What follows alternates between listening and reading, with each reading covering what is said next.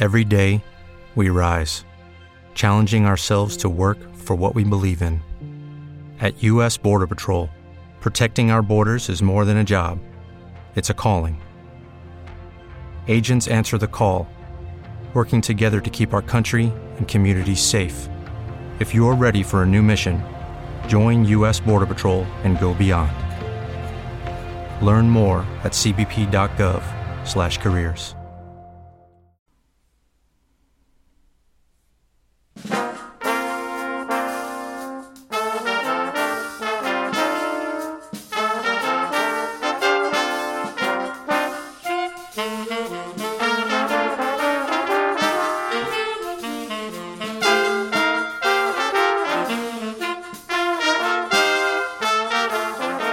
Welcome to Warren Family Letters Home. I'm your podcast host, Lauren Muse. This podcast, we talk about letters written by U.S. servicemen during World War II. I found these letters in antique stores and auction sites and, well, other places where family heirlooms sometimes seem to go to be forgotten. In my podcast, I share the letters and, using public research resources, give insight into the servicemen's lives prior, during, and after the war and showing how they served. It's my hope that someone will hear these podcasts and recognize family connections with one of the servicemen and contact me. These letters home belong home with descendants to cherish and show with pride. Our letter for this week's podcast was written by Lieutenant Commander Fred Weeds Taylor, U.S. Navy, SeaBees.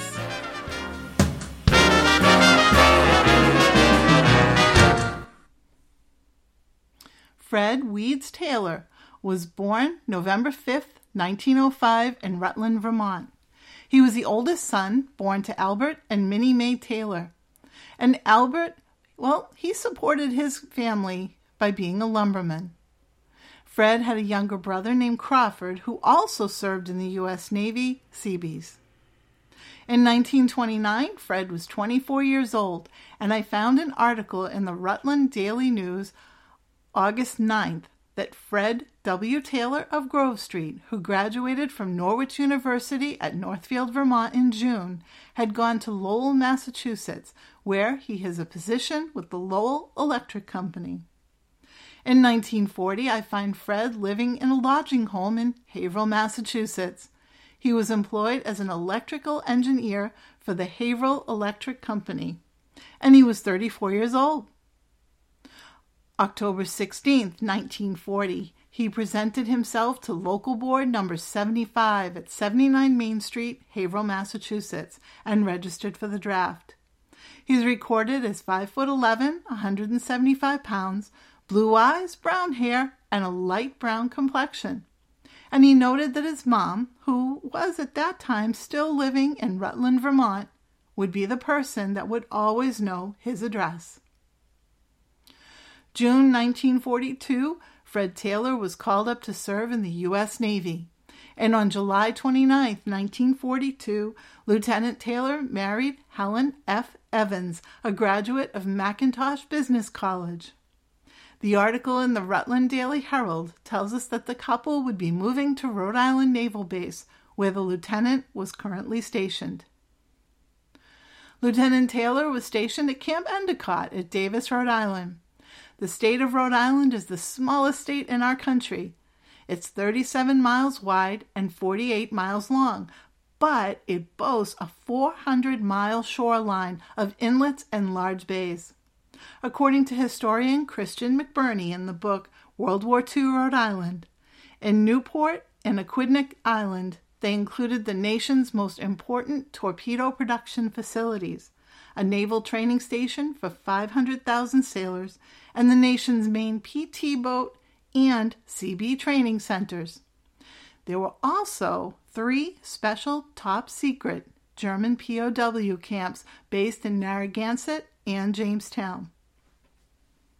The camp was constructed on 475 acres at the Davisville Advanced Base Depot and was named in honor of Rear Admiral M.T. Endicott, the first civil engineering Corps officer to be appointed Chief of Bureau of Yards and Docks, 1889 to 1907. The U.S. realized the need for a militarized construction force after the Japanese attack on Pearl Harbor. Rear Admiral Morrell requested authority on December 28th to create naval construction battalions, and he got the approval on January 5, 1942. Enlistment was voluntary until December, when the draft system became responsible for all recruitment. It was deemed essential that SeaBees be commanded by the Civil Engineering Corps officers who were trained in construction. At naval construction training centers and advanced base depots on both coasts, men learned trade skills, military discipline, and advanced combat training. Although technically designated support, SeaBees frequently found themselves under fire with the Marines. After completing boot camp, the men were formed into SeaBee units. The first 5 battalions were deployed immediately upon completion of training due to the backlog of projects. Battalions that followed were staged prior to being shipped out on both coasts. Basic military training was done by the Navy, while the Marine Corps provided advanced military training. On May 6, 1943, the Rutland Daily Herald reported that Mrs. A.L. Taylor was in Boston visiting her sons, Seaman Crawford Taylor and Lieutenant Fred Taylor, who were members of the Naval Construction Battalion, SeaBees. Most of Lieutenant Taylor's enlistment was spent at the training fields at Camp Endicott. He and his wife welcomed their first child, a daughter, May 27, 1944. But he was deployed for service in the Pacific in August of 1944, and I found him in California awaiting deployment overseas, which is where he wrote his letter home. San Francisco, California, Sunday, August 6th, 1944. Dear Honey and Jane, I think this will be my last letter from the continent, and it looks as if I would get a plane tomorrow for Pearl Harbor. I thought I might leave today, and there's been a lot of rushing around all day yesterday and today getting ready. Yesterday I spent much time for plane reservations and etc., and made arrangements for my will, which I got today, but spent half the day looking in vain for a notary public. I will get that done first thing tomorrow morning, and I'll mail it to you with this letter. My footlocker finally arrived this morning, and after a long trip and wait at the baggage room, I have it here, and have transferred the things that are non-essential to it, because they say that it's a 50-50 chance that it will ever even get to Pearl Harbor, and may take more than a month to arrive. We are allowed only 55 pounds in Valpak and bags on the plane, so I had a hard time deciding what clothes and equipment were most essential. I miss you so much that I want to start back for New England at once, but the news looks so good that I don't think it will be very long before we're all back together again. Let's pray that this is true. I don't know yet what to give you for an address to write to, but I'll find out in the morning and will include the address in this letter. Yesterday afternoon, I started out for a short walk and ended up going 20 miles over Nob Hill up to Twin Peaks and back. The weather is so unbelievably different here that you scarcely realize how far you go. It's actually chilly, and I've worn my raincoat most of the time in spite of bright sunshine and breeze from the ocean. It's like a sea turn in Massachusetts that stays cold. The palm trees, flowers, and even the people are so fantastically different from home that I've been fascinated to hike around. I suppose everybody takes me for some type of hillbilly. They call them Okies here. Well, darling, tomorrow night I may be in Pearl Harbor, so please remember me and write as much as possible. I will be home with you before long, and we will live the rest of our happy dreams that started in Davisville, Rhode Island, and it will never end. Good night. Kiss Jane for me and write often. All my love from your loving husband, Fred. Pacific SeaBees. Their deeds were historically unparalleled. It was there that the SeaBees literally built the road to VJ Day, constructing nearly all the airfields, piers, ammunition bunkers, supply depots, hospitals, fuel tanks, and barracks required to make it happen on over 300 islands.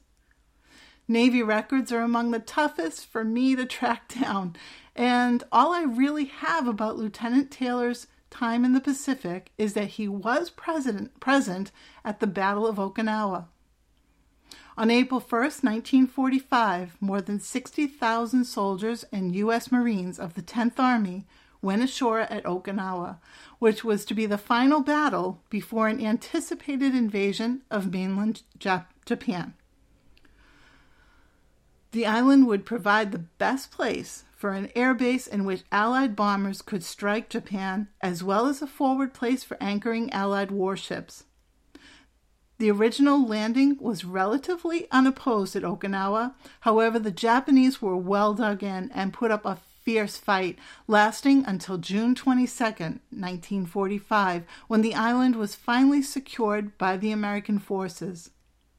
Once it was over, Americans reported 49,000 casualties, including more than 12,500 men killed or missing. The Japanese reported 110,000 dead, and the Okinawan civilians lost a devastating 150,000 from being caught in all the fighting.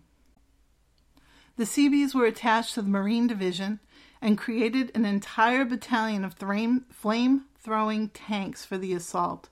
At the landing of troops for the invasion, the SeaBees put the pontoons in place for the Allies to move from amphibious landing craft to the beaches.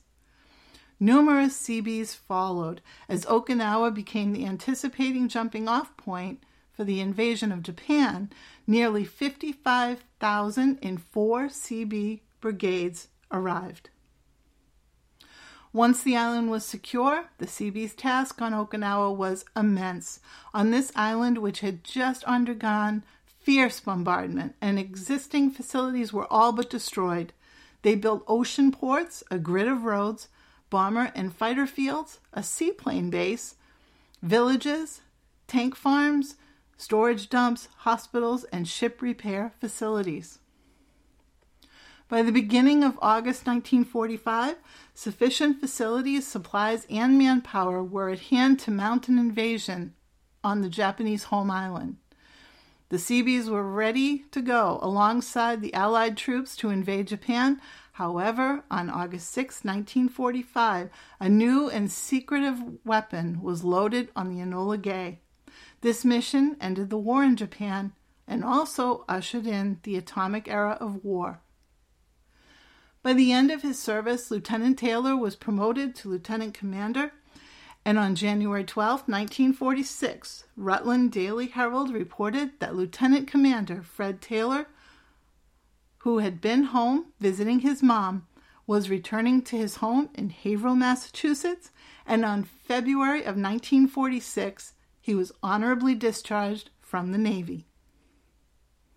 On the 1950 census, we find that the family has moved to West Newbury, Massachusetts, and a son had also been born to the family in 1949. Mr. Taylor returned to work at the New England Power Company, where he was an electrical engineer. I'd also like to mention that his brother Crawford also served in the SeaBees and was on Omaha Beach on D-Day. He was also an electrical engineer and worked for the Central Vermont Public Service Corporation once he was discharged. Lieutenant Commander Fred W. Taylor passed away on September 14th, 1984, and he's buried beside his wife at the Bridge Street Cemetery in West Newbury, Massachusetts. A personal note about this cemetery: it's a beautiful area on the backside of what used to be the Highland Dairy Farm. I worked there, milking cows in my younger years. Owner Bruce Merrill became a good friend. Mr. Merrill passed away a number of years ago, and he's also buried in the Bridge Street Cemetery, and not that far from Mr. Taylor and his wife. I'll be doing some more searching for the Taylor family, but I did see that most of his papers and other items from his time in the war were donated to the historical archives of his alma mater, Norwich University in Northfield, Vermont, where he also served on the board of directors. I think I'll be contacting Norwich University for their direction on where to send this letter.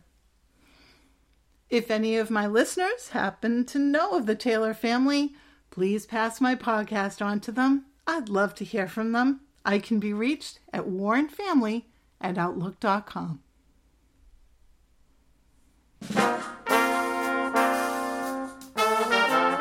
Thank you for joining me for another story of a World War II hero. Please share my podcast. The more listeners I have, the better chance I have at returning history to families, one letter at a time. All details in this podcast were discovered by research done by me using public, military, genealogy, and newspaper search sites. The original letter, written by Lieutenant Commander Taylor, was obtained by me through an auction site. As always, please support our military, both active and veteran status. These men and women sacrifice to protect our country and its ideals, whether it's war or peacetime. The SeaBees played an enormous role in Europe and most especially the Pacific Islands. These men, such as Lieutenant Commander Taylor and his brother, were tradesmen, electrical, woodworking, metal workers, plumbers, men that were trained and skilled in figuring out how to make something out of literally nothing in order to advance the Allied war effort. The need for these types of trades, well, they're still important today.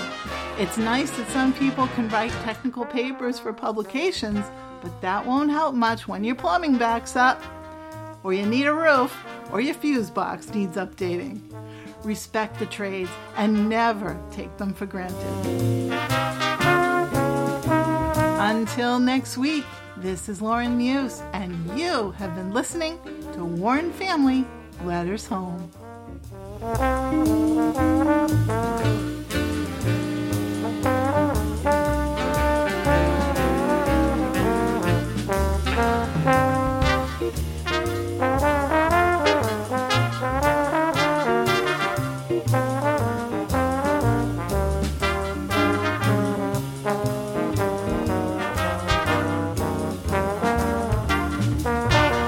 Shopify helps you sell at every stage of your business. Like that, let's put it online and see what happens stage. And the site is live. That we opened a store and need a fast checkout stage. Thanks. You're all set. That count it up and ship it around the globe stage. This one's going to Thailand. And that, wait, did we just hit 1 million orders stage? Whatever your stage, businesses that grow with Shopify. Sign up for your $1 a month trial at shopify.com/listen.